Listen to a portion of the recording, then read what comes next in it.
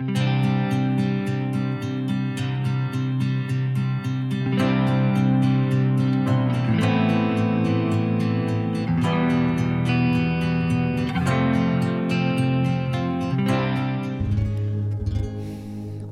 ladies, to Women's Bible Study. We're so grateful and thankful to have you here with us today in this beautiful day. Let's just enter this time of worship and talk about the goodness of God.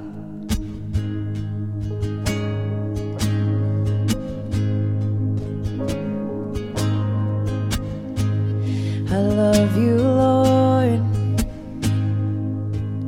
Oh, your mercy never fails me. In all my days, I am held in your hand. Moment that I wake up until I lay my head, I will sing of the goodness of God. All my life you have been faithful.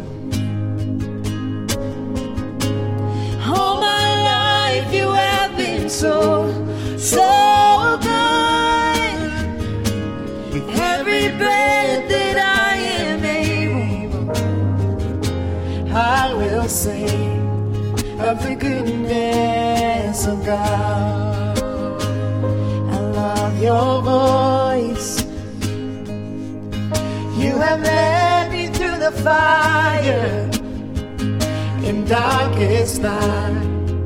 You are close like no other. I've known you as a father. I've known you as a friend. I have lived in the goodness of God. All my life you have been faithful. All my life you have been so good. With every breath that I am able, I will sing of the goodness of God. Your goodness is running after, it's running after me. Your goodness is running after, it's running after me. With my life laid down, I'm surrendering now. I give you everything. Your goodness is running after, it's running after me. Your goodness is running after, it's running after me. Your goodness is running after, it's running after me. With my life laid down, I surrender now. I give you everything. Your goodness is running after, it's running after me. All my life you have been faithful. Yes, you have. All my life you have been so good. With every breath that I am able, I will sing of the goodness of God. I will sing of the goodness of God. I will sing of the goodness of God. We do, oh God, we remember your goodness today.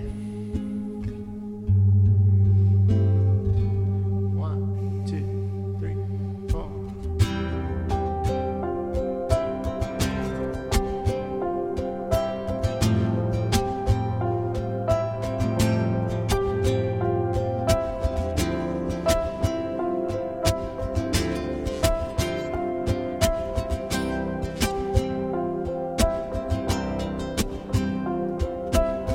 I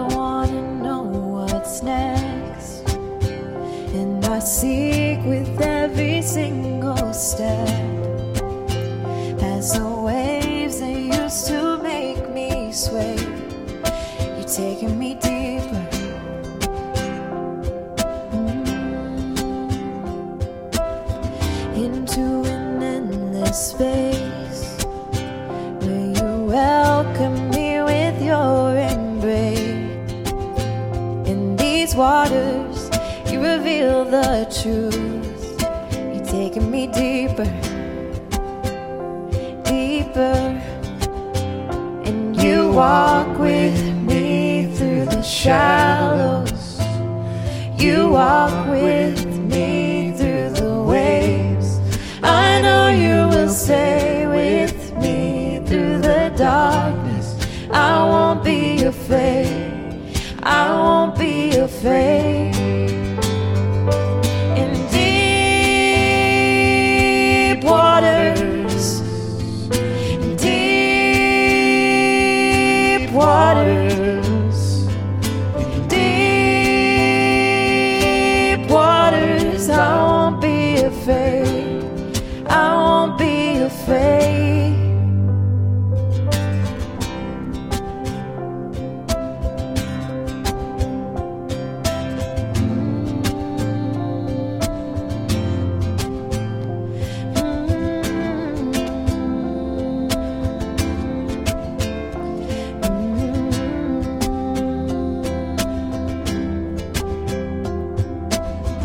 And though there's more ahead, I can trust that I won't be misled.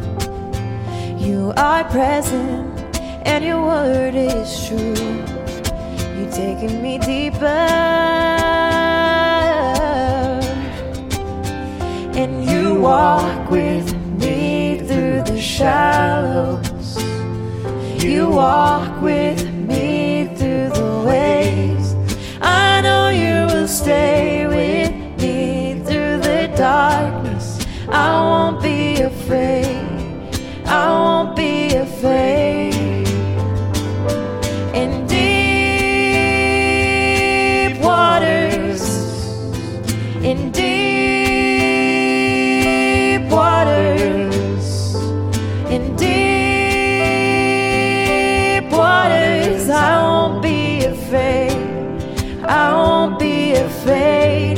Deep waters, in deep waters, in deep waters, in deep waters, I won't be afraid. I won't be afraid. You bring these waters to a calm and take me deeper, deeper than I've gone.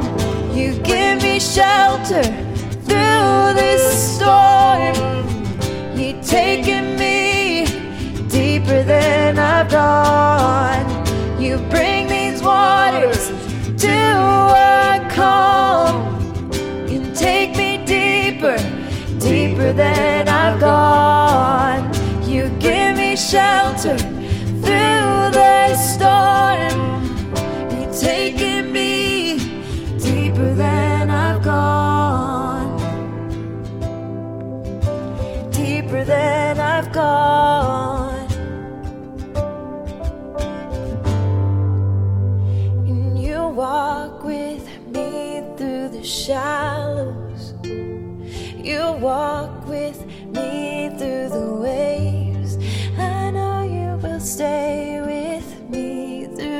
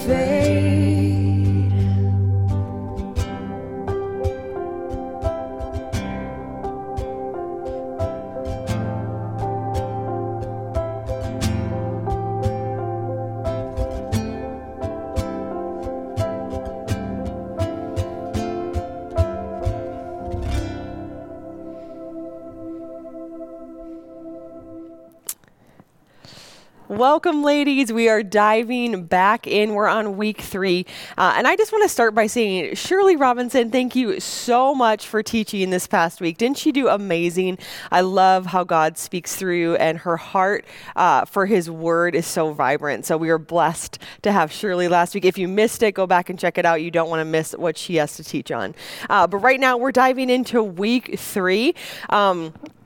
I don't know about you, but watching Paul's journeys has been like, that man is crazy. He goes all over the place. And so we've just been tracking with him, watching his journey and learning from each step of the way. And today is no different. Today, we're headed to Jerusalem. The next 5 chapters will focus on Paul's trip into Jerusalem and his time there. It'll be expounded. So that's where we're going to go today. We're going to Jerusalem together. And we are in Acts 21 and 22. And today we're talking about what it means to be people who focus.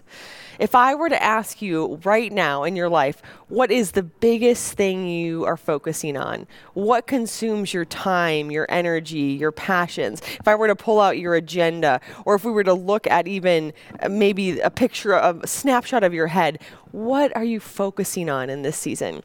You see, Paul was a man of intense focus. He had in mind the mission to make the gospel known to the ends of the earth. And that was the deciding factor of Paul's life. And you can see it in every single text that we've read. You see his tenacity, his courage, his boldness, because he never lost focus. And I wonder, even in this season of pandemic, we're all a little distracted. We're all a little sidetracked by things that are going on in the world, the nation.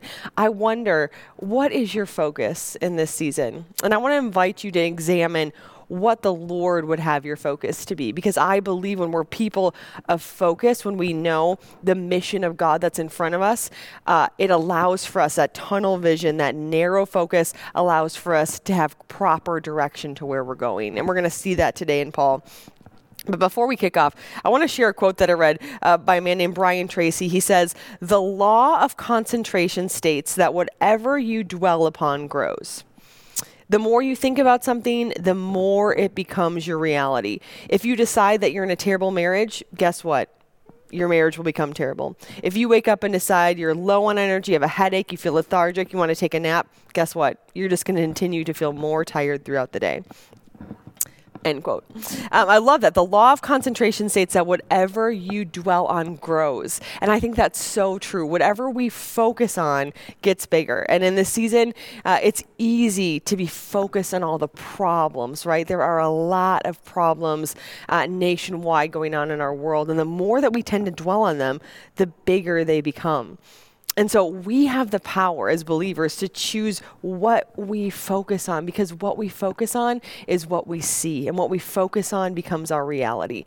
And so I want to invite all of us today as we read is just to invite the Lord to reveal to you, to show you, what does he want you to focus on in this season? The whole concept of gratitude is the more grateful we are, the more we see good things in the world, right? The more we turn our attention to things that are good, the less we have time to dwell on the negative. And this is what we're going to see today with Paul, is that when we have focus in the Lord, everything else makes sense. Everything else, all the distractions, everything else goes by the wayside. And so our invitation today is to explore, what is God calling you to focus on in this season? And we're going to learn from Paul. So we're diving in Acts 21. We're going through 2 chapters today, which we've been doing for a while, but there's just so much in it. So we're just going to kind of piecemeal. I'm going to take out little chunks this week, and you can follow along with me, but we're going to dive in chapter 1, starting in verse 7.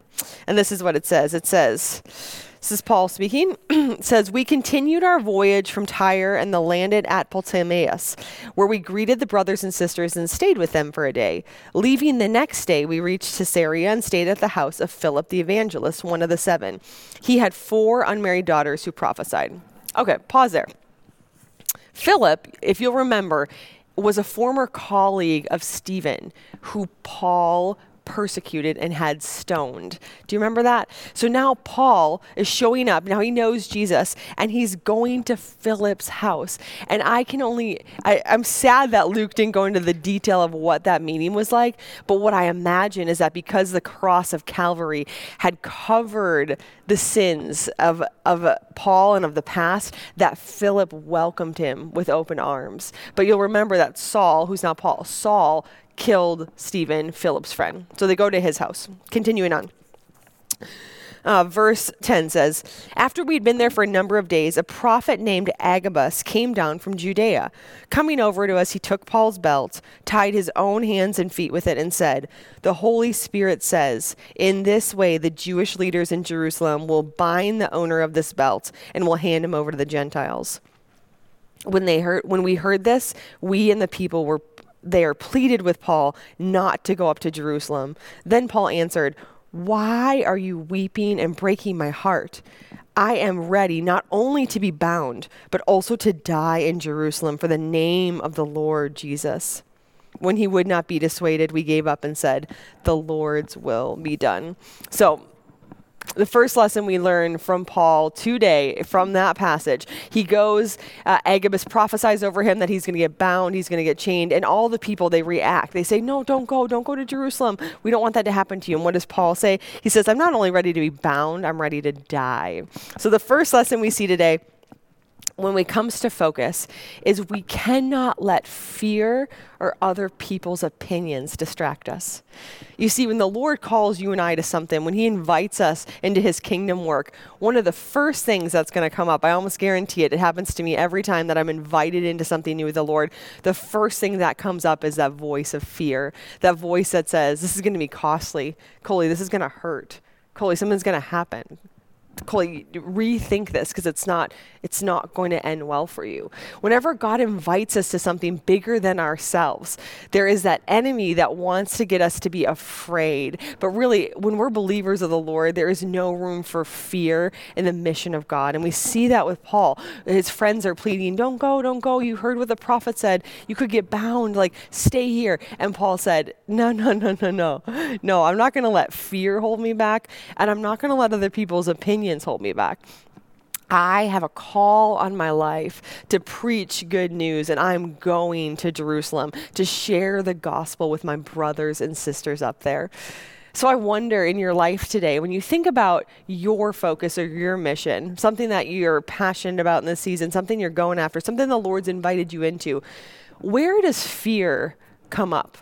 Where does fear have a role? And where do other people's opinions have a place in your life? I think as women, we're so relational by nature that it's easy for us to really weigh heavily the opinions of others. And that's one of the gifts of community, is that God gives us other people to be a sounding board, to speak truth, to encourage. There's nothing wrong with hearing other people's opinions. The problem is when we let other people's opinions distract us or get us off course from what God has asked us to do. Is there anything in your life that the Lord has asked you to do that either fear or someone else's opinions has gotten you off course of doing? What we see here is that Paul is so clear about what he needs to do that not only is he ready to face persecution, he's like, yeah, they can bind me. He's also ready to die because he knows what the Lord's asked him to do, and his goal is to be obedient. And so if you and I were to examine your life today, something the Lord spoke over you, something the Lord's invited you into, what's something that God's called you to be obedient to? Maybe it is inviting a friend to church. Maybe it's forgiving someone who's hurt you. Maybe it is speaking kindly to someone in your family who is difficult to love in this season. Maybe it's giving more of your money to a cause or a church or something of God's kingdom. I don't know what God's called you to be obedient to, but what I do know is that whenever there's a call out there, usually fear and other people's opinions will come in to try to get us off track. And the the gift, the goal of this season is to stay focused on what the Lord's asked you to do. Because whenever the Lord asks you to do something, he always provides a way. And so while fear will want to come up and keep you off course, comfort will always call you. And when the Lord asks you to do something that's out of your comfort zone, it's always going to be second nature to think, nah, that's going to be uncomfortable. Like, I don't really want to be bound. I don't really want to be, have anybody speak ill of me. I don't really want to have a cost to this. That's always going to be a temptation of ours. But as we see in this gospel, Paul just goes straight to it. He said, I know that you're going to be sad, and I care about you, and I know that you don't want me to go, but the Lord has told me to go, and I'm going to go. And so Paul, in his faithfulness, he perseveres, he pushes on. So what today is causing you to fear, and what are the opinions of others that you need to put second rate to what God has said to you? If God speaks something to you, we need to hold his word at the highest and take other people's opinions second. But we cannot let our feelings or emotions persuade us away from what God has called us to do. That's the first thing we see today. Now we're going to jump ahead. So then Paul continues on. We're going to jump to verse 17. It says, when we arrived at Jerusalem, the brothers and sisters received us warmly. The next day, Paul and the rest of us went to see James, and all the elders were present. Paul greeted them and reported in detail what God had done among the Gentiles through his ministry. When they heard this, they praised God. And then they said to Paul, you see, brother, how many thousands of Jews have believed, and all of them were zealous for the law. They have been informed that you teach all the Jews who live among the Gentiles to turn away from Moses, telling them not to circumcise their children and live according to our customs. What shall we do? They will certainly hear that you have come, so do what we tell you. There are 4 men with us who have made a vow. Take these men, join in their purification rites, and pay their expenses so that they can have their heads shaved. Then everyone will know that there is no truth in these reports about you, but that you yourself are living in obedience to the law. As for the Gentile believers, we have written to them our decision that they should abstain from food sacrificed to idols, from blood, from the meat of strangled animals, and from sexual immorality. The next day, Paul took the men and purified himself along with them. Then he went to the temple to give notice of the date when the days of purification would end and the offering would be made for each of them. Second thing we learn about focus in this is that don't ever lose focus of people. People matter. In the kingdom of God, people are the mission, not tasks, not building churches, not doing programs, not even feeding others. It's all about people. And Paul doesn't miss that in here. So you see, he goes to this Jewish community and they say, hey, we heard that you've been speaking against our customs and our laws. And the Jews are going to get mad. They don't understand that. And so what's going to help you in this place, Paul, is if you listen to us and if you do a vow of purification with the other Jews, and then they'll see that you still respect the customs, and then maybe they'll listen to you. Sometimes you and I can get so focused on a goal, a mission, a task, Paul getting to Jerusalem and preaching, it can be easy to forget about people. And really, Jesus invites us to put people first and foremost. They're who he loves and who he calls us to love. And so what this community says to him is he says, okay, Paul, you're going to have to do a vow. And so this is called the Nazirite vow. It was done primarily to be set apart for a time of obedience to the Lord. It was a Jewish custom that allowed people to enter in and grow in their relationship with the Lord. And so what it was is basically they would shave their heads, and then they would commit to not drinking any fermented drink, not eating any grapes or raisin, nothing touched that could be in the wine category. And then they would also make a certain vow that they would not go near anybody, any dead corpse, nothing. So if a family member passed away, if anything like that happened, they could not go near the body because it would make them unclean. And they set aside a time for prayer, for dedication to the Lord. And what they would do is they would carve out this time of obedience to draw closer to the Lord. And their hair would be an outward symbol to others. Hey, I've taken a vow and I'm setting time to be with the Lord, to go to the temple, to be be in his presence, and I'm removing anything else that could distract me. So it was really a purification rite. And then what happened is men would have to take time off work to consecrate themselves to be in the temple. And so they were saying to Paul, they're saying, hey, why don't you join in the purification rite with others, and you can pay for them, because Paul had brought an offering from the other churches, and they said, you cover this, you cover the customs, you cover the law, you do it with them. The Jews will see that you still value Jewish culture and custom, and then they'll be able to hear you. Paul was able to enter in to the Jewish system, even if he didn't believe in it, even if he didn't think, though he knew the law is not the way to Jesus, Paul still took part in this and said, absolutely, I will do the purification rites, I'll do the customs so that the Jews will know that I'm for them, that I'm not against them, and that I still love them. I'm part of their community. And these things aren't wrong, they're just not the only way to Jesus. It's not works anymore, it's by faith through Jesus Christ. And so Paul does he enters the temple and he does this purification with them. Why? Because Paul knows that people matter. How he enters into a culture, how he enters into a people group, it makes a difference in your ability to be able to relate and to connect with people. And that's one of the things that I think is our biggest focus in this season, is how you and I can connect and relate to the people that are around us, especially the people that are different, right? Because we live in Los Angeles. You might be following from a different city, but I imagine your city has some nuances too. But there are so many different people groups, different hobbies, different political figures that people support, different celebrities people follow. We live in a culture with so many different options. Our mission, one of our focuses, is to meet people where they're at. I don't think he'll mind me sharing this. Matt Price is a pastor on staff. He's phenomenal. He's a pastor of evangelism. And Matt really has a heart for the lost. He has a heart to connect with people that do not know Jesus. And so Matt was thinking about a way that he could connect with people in a way that was safe for them, that they felt comfortable, that how could Matt go to them to bring the good news of Jesus? And so Matt developed something called Theology on Tap. I think there might be a different name, but basically they meet in a bar and they have conversations about Jesus. And the thing about Matt is, this is what I love, and this is the point I'm going to make, Matt doesn't really drink. He doesn't like drinking, but he goes to a bar and he orders a beer so that he can be one of the people and be comfortable among them and invite them into his world. You see, God calls us to go into all the world and make disciples. He calls us to embrace, to be part of, to go into different sectors, to adopt other people's cultures, to value what other people value. And so we see Paul doing this so well, where he knows that only Jesus Christ can save, and yet he goes to the Jewish people and he says, yes, I will do the purification ritual. I'll be in the temple praising. I will do all the things of Jewish custom so that I can be with the people and can share the good news of Jesus with them.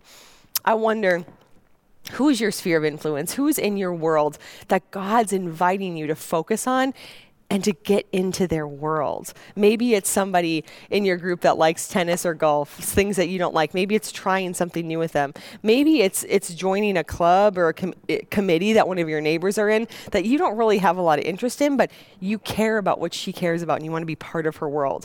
Maybe it's going to someone's family event, even though you have your own family and your own stuff going on, but it's just entering in to someone else's community and place where you can build relationships and speak in. There's this famous verse in 1 Corinthians 9:19 through 23. This is Paul speaking. And this is what he says. He says, though I am free and belong to no one, I have made myself a slave to everyone to win as many as possible. To the Jews, I became like a Jew to win the Jews. To those under the law, I became like one under the law, though I myself am not under the law, so as to win those under the law. To those not having the law, I became like one not having the law, though I am not free from God's law, but am under Christ's law, so as to win those not having the law. To the weak, I became weak to win the weak. I have become all things to all people, so that by all possible means I might save some. I do this for the sake of the gospel, that I may share in its blessings. Here's the deal. You and I are invited to love other people. And Paul doesn't miss that in his mission. When he goes to Jerusalem to preach, he's not there to smack a Bible over someone's head, to drill in facts about the gospel. He's there to be with the people, to be one of them, to enter in, to have grounds and permission to speak. You see, we need relationship before we're allowed to speak into someone else's life. So Paul doesn't lose that in his focus. He focuses on the people that God's entrusted to them. Who are the people that God has entrusted you to? Maybe it's your family. Maybe it's a group of friends. Maybe it's your Bible study table. Maybe it's a school group. Maybe it's someone in your work. What would it look like for you to focus on the people that are in your world right now? What would it look like to enter in to where they're at? Instead of inviting them into your world to do the things you like, to come to your church, what would it look like to go to them? What would it look like to be part of their lives, to enter into their world, to even speak their language? When we were in India, a big part of what we did was just trying to enter into the local culture. So we would go to food carts that people went to. We would ride on, the same public transportation as others. We would take the train. We would go where people were and try to be among them, to try to bring light into different vectors or sectors of the city. Our goal, we dressed like Indians. We ate like Indians when we were there because our goal wasn't to stand out and be different. It was really to assimilate and to get to know people and to meet them on their level, and out of that to build relationships to share the gospel. You are relational by nature. That's how God made you, whether you think of yourself like that or not. Who is God calling you to focus on in this season? Who is he calling you to enter into their territory and to bring the good news of Jesus? I'd love for you to think about that. Even pray about that today. If no one comes to mind or no group, ask the Lord, what group or what person would you ask me to focus on so that I can enter in on their level and build a relationship out of love and hope and the promise of Jesus Christ? That's one of the things that God invites us to in focus. So carrying on, so then he goes in, he gets purified. Well, this is what happens. I'm not going to read all of it because it's kind of long, but basically Paul is at the temple and they see him. The Jews see that Paul is there, and they think that Paul has brought in his Greek friends to the temple. So in Jewish law, it's a big deal that only Jews are allowed in the synagogue. And so for him to bring in Gentiles or someone outside would be a huge offense. He didn't, by the way. He was with the other men that are Jewish and that are doing the purification rites, but they don't know that. So they see Paul, and this starts an uproar. The whole city is enraged because not only have they heard that Paul's preaching things opposite of their culture and custom, now they think he's bringing Gentiles into their holy synagogue, and the city goes wild. They start to riot. They get mad. And so then anyways, we see this violent mob coming, and then we get to the point in verse 37 where Paul addresses what's going on. They start beating him. He's getting taken out, and this is what he says. Verse 37. It says, as the soldiers were about to take Paul into the barracks, he asked the commander, "May I say something to you?" "Do you speak Greek?" he replied. "Aren't you the Egyptian who started a revolt and led 4,000 terrorists out into the wilderness some time ago?"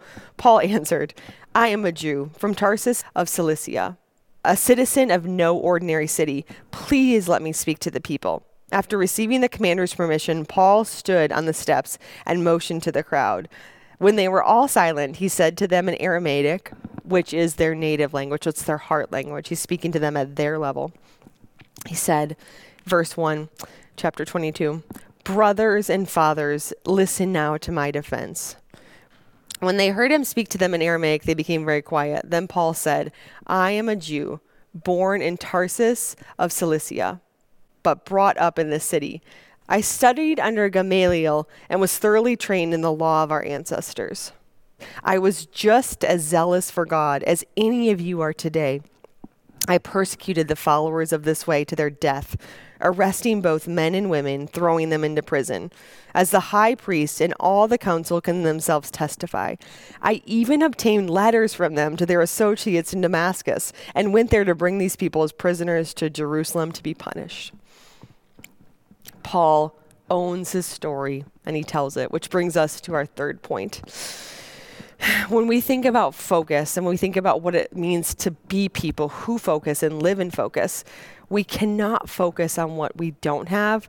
We have to focus on what we have and who God made us to be. You see, Paul starts this. It's not an ideal situation to preach to the crowd. Let's start right there. Sometimes you and I wait for circumstances to be in our favor, to be in line before we will go forward with our mission. Paul doesn't wait for that. They're about to stone him. They're going to kill him. And what Paul, having a focus of preaching the gospel, he thinks, okay, it's now or never. So Paul addresses the man who's about to lead him away and says, wait. This is the perfect opportunity. They all want to kill me. Can I speak now? And the guy's like, what? Who are you? Are you the Egyptian revolter that led the tourists away or the terrorists away? And Paul's like, no. I'm not that tall. I'm a different guy and I got something to say. So Paul owns who he is. He owns his story. And then he just lays out his past. He says, I was raised as zealous as you are. I used to persecute these people. This was my job. He owns his past. He doesn't shy away from it. And sometimes I think you and I, when we think about doing things for God's kingdom, when we think about sharing the gospel, when we think about preaching, when we think about doing things of the Lord, you and I think that everything has to be right. Everything has to be perfect. Every situation has to be in line. We have to be the right people. So often we use justification as a reason to not do what the Lord's called us to, right? We wait for everything to be in its place, or you think, I'm not really ready yet to share the gospel with my friends. I think I'm going to wait another year or two of like Bible study, and then maybe I'll learn more, and then maybe I'll know enough. Or I'm not really comfortable going into a community I don't know, so I'm just gonna wait till COVID passes. I'm gonna assess it. I'm gonna figure it out later. You and I'm at least myself, I'm the queen of excuses of why we don't do things. The circumstance not right. This doesn't seem like an appropriate place to share the gospel, or I don't want to offend anybody, or I want to be sensitive to people, right? Not Paul. Paul sees they're about to kill him, and Paul's like, bingo, focus, this is an opportunity. And he gets up and he says, this is who I am. I used to be zealous. I used to kill people. I used to have letters sent to get people who were specifically persecuted for their faith in the way, followers of Jesus. He owns his story, and he says, and then he goes on, and we're not going to read it all because you've heard this story before. Luke has recorded this story multiple times. Paul tells the story of his encounter with Jesus on the road to Damascus.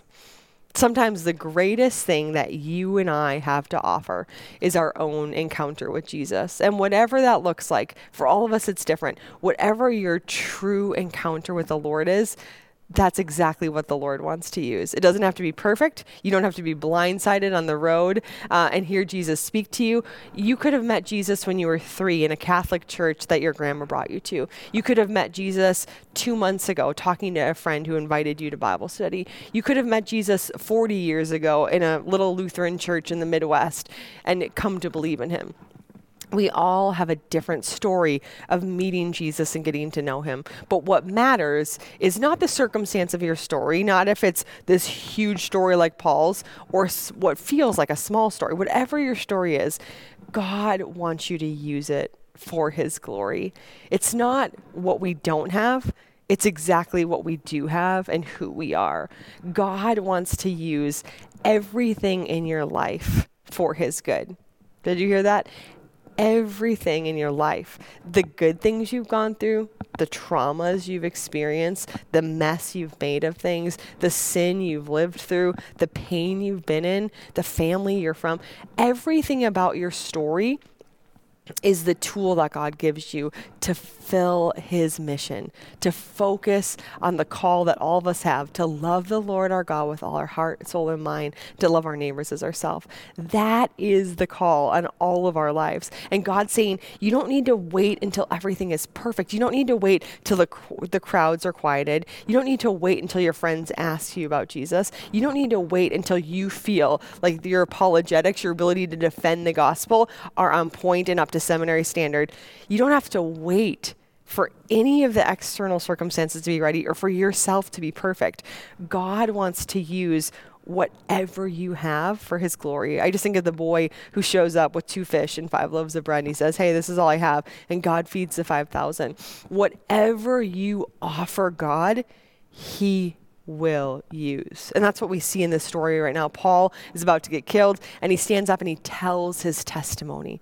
He says, hey, I haven't been perfect. I used to persecute these people. And then I met Jesus. I had an encounter with the living God. And as you'll see, as we read on, it doesn't go super well, right? Because the focus of Paul's life is to share the gospel with others. Paul is not in this to only see people come to the Lord, to only build churches. In this message, people want to kill him. They riot more, and he gets dragged away by the centurion. But that's not the focus of Paul's life. Paul is not in control of the results. Paul is not in control of what happens. All he's doing is he's being obedient to the call on his life. He's focused on the end goal, which is doing what the Lord has asked him to do, regardless of the results. When this happens, he brings up that the Lord has sent him to go speak to the Gentiles, and everyone goes mad. They're about ready to stone him. They want to kill him. And then the crowd drags him away. Then he goes to the centurion, and the centurion is about ready to flog him. He's about ready to just kind of whip him mercilessly as a way of torture to get information from him. And Paul says to him, he says, hey, do you know that I'm a Roman citizen? You can't do this. You see, the thing is, back in the day, the Romans had a very specific policy of how things had to happen. There was papers that needed to be signed. There was all these rules that you had to go through in order to be able to persecute or imprison a Roman citizen. And Paul knew that. And so the centurion is like, wait, what? You're a citizen? Like, he realizes instantly that he did something wrong. He misstepped the legal bounds of the law. And so Paul says, yeah, I'm a Roman citizen. And the guy gets it. He gets in check, and he's like, okay, I didn't know. And he releases Paul from the punishment. You see, God knows that Paul's a Roman citizen, and God knows whatever country, state that you are a citizen. God made you with your exact DNA, and he will use it for his glory. And so I wonder what parts of your life or your story do you think aren't measuring up? Do you think disqualify you somehow from the race? Because the reality is those things are some of the good stuff. That's what God uses and wants to use to bring other people into the kingdom. Paul used his exact story, what he had, a crowd of angry rioters who wanted to stone him, and he had a few minutes before the things were going to turn over, and he said, you know what? Great, I'm going to use whatever opportunity I have. He preached to them in their native language, and he said, this is my story. This is who I am. This is how I came to believe in Jesus, and I invite you to follow him. Paul was not in charge of the results. He didn't get to control who followed, if people responded well to him. He just said, I'm just being obedient to the call that's on my life. And so I wonder, circling back, what has the Lord invited you to in this season? Maybe you haven't made the time to just sit with him and say, God, who did you create me to be? And how do you want to use me? Because here's the thing. You and I as humans can get so focused and distracted on the myriad of things in this world. Our jobs, our communities, our friends, social outings, the current pandemic situation. There's just so much stuff on our plate all the time that comes at us in the world. TV, kids, you name it. There's always something that's going to distract us. But the reality is God has made you with a purpose and for a purpose. And the clearer that you can identify what that focus is, the clearer your mission can be on figuring out how to get there. You see, focus determines our direction. When we can focus on something, we can move towards it. And so I wonder, just in this lesson this week, what is God inviting you to focus on? Would you spend time with him this week? Would you just sit with him and say, God, show me who or what you want me to focus on? And then would that focus consume me? Would that focus grow? Would that focus be what I am chasing after instead of being worried or afraid or all the other things that want to take our focus away from Jesus? What would it look like to focus on what God has for you?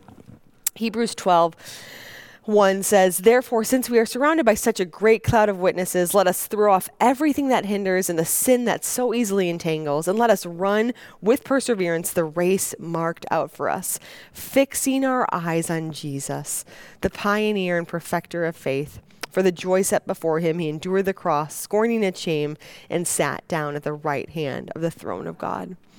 May you and I this week spend time focusing on Jesus, fixing our eyes on him who loves us so, so much. May we not be distracted by fear, by other temptations. May you and I choose to be people who focus on who Jesus is and what he's called us to do in this season. Because friends, the Lord wants to use you in this season. In this pandemic, there's no other time that I can think that people are more frightened, lost, isolated, scared, and needing something bigger than themselves. This is our time to bring good news to the poor, to bind the brokenhearted, to proclaim freedom for the captives. This is our season to be used by God, but it starts with us focusing on him and what he's called us to.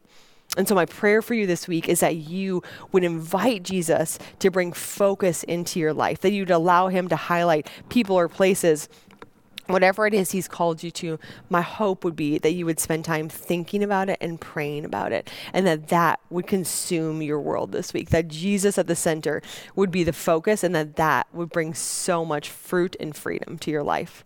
So I want to pray for you as we go, that we would have the focus that Paul had, that we would see that the gospel is the call and the mission on our lives, that we are called to love others and love the Lord God with all our heart, soul, and mind, that would be even a starting focus for you this week. So let's pray and invite the Lord to give us new eyes to see where he's calling us to focus, so that we can create just the pathway and the direction that the Lord has invited us to walk in, and that we can see fruit as we go.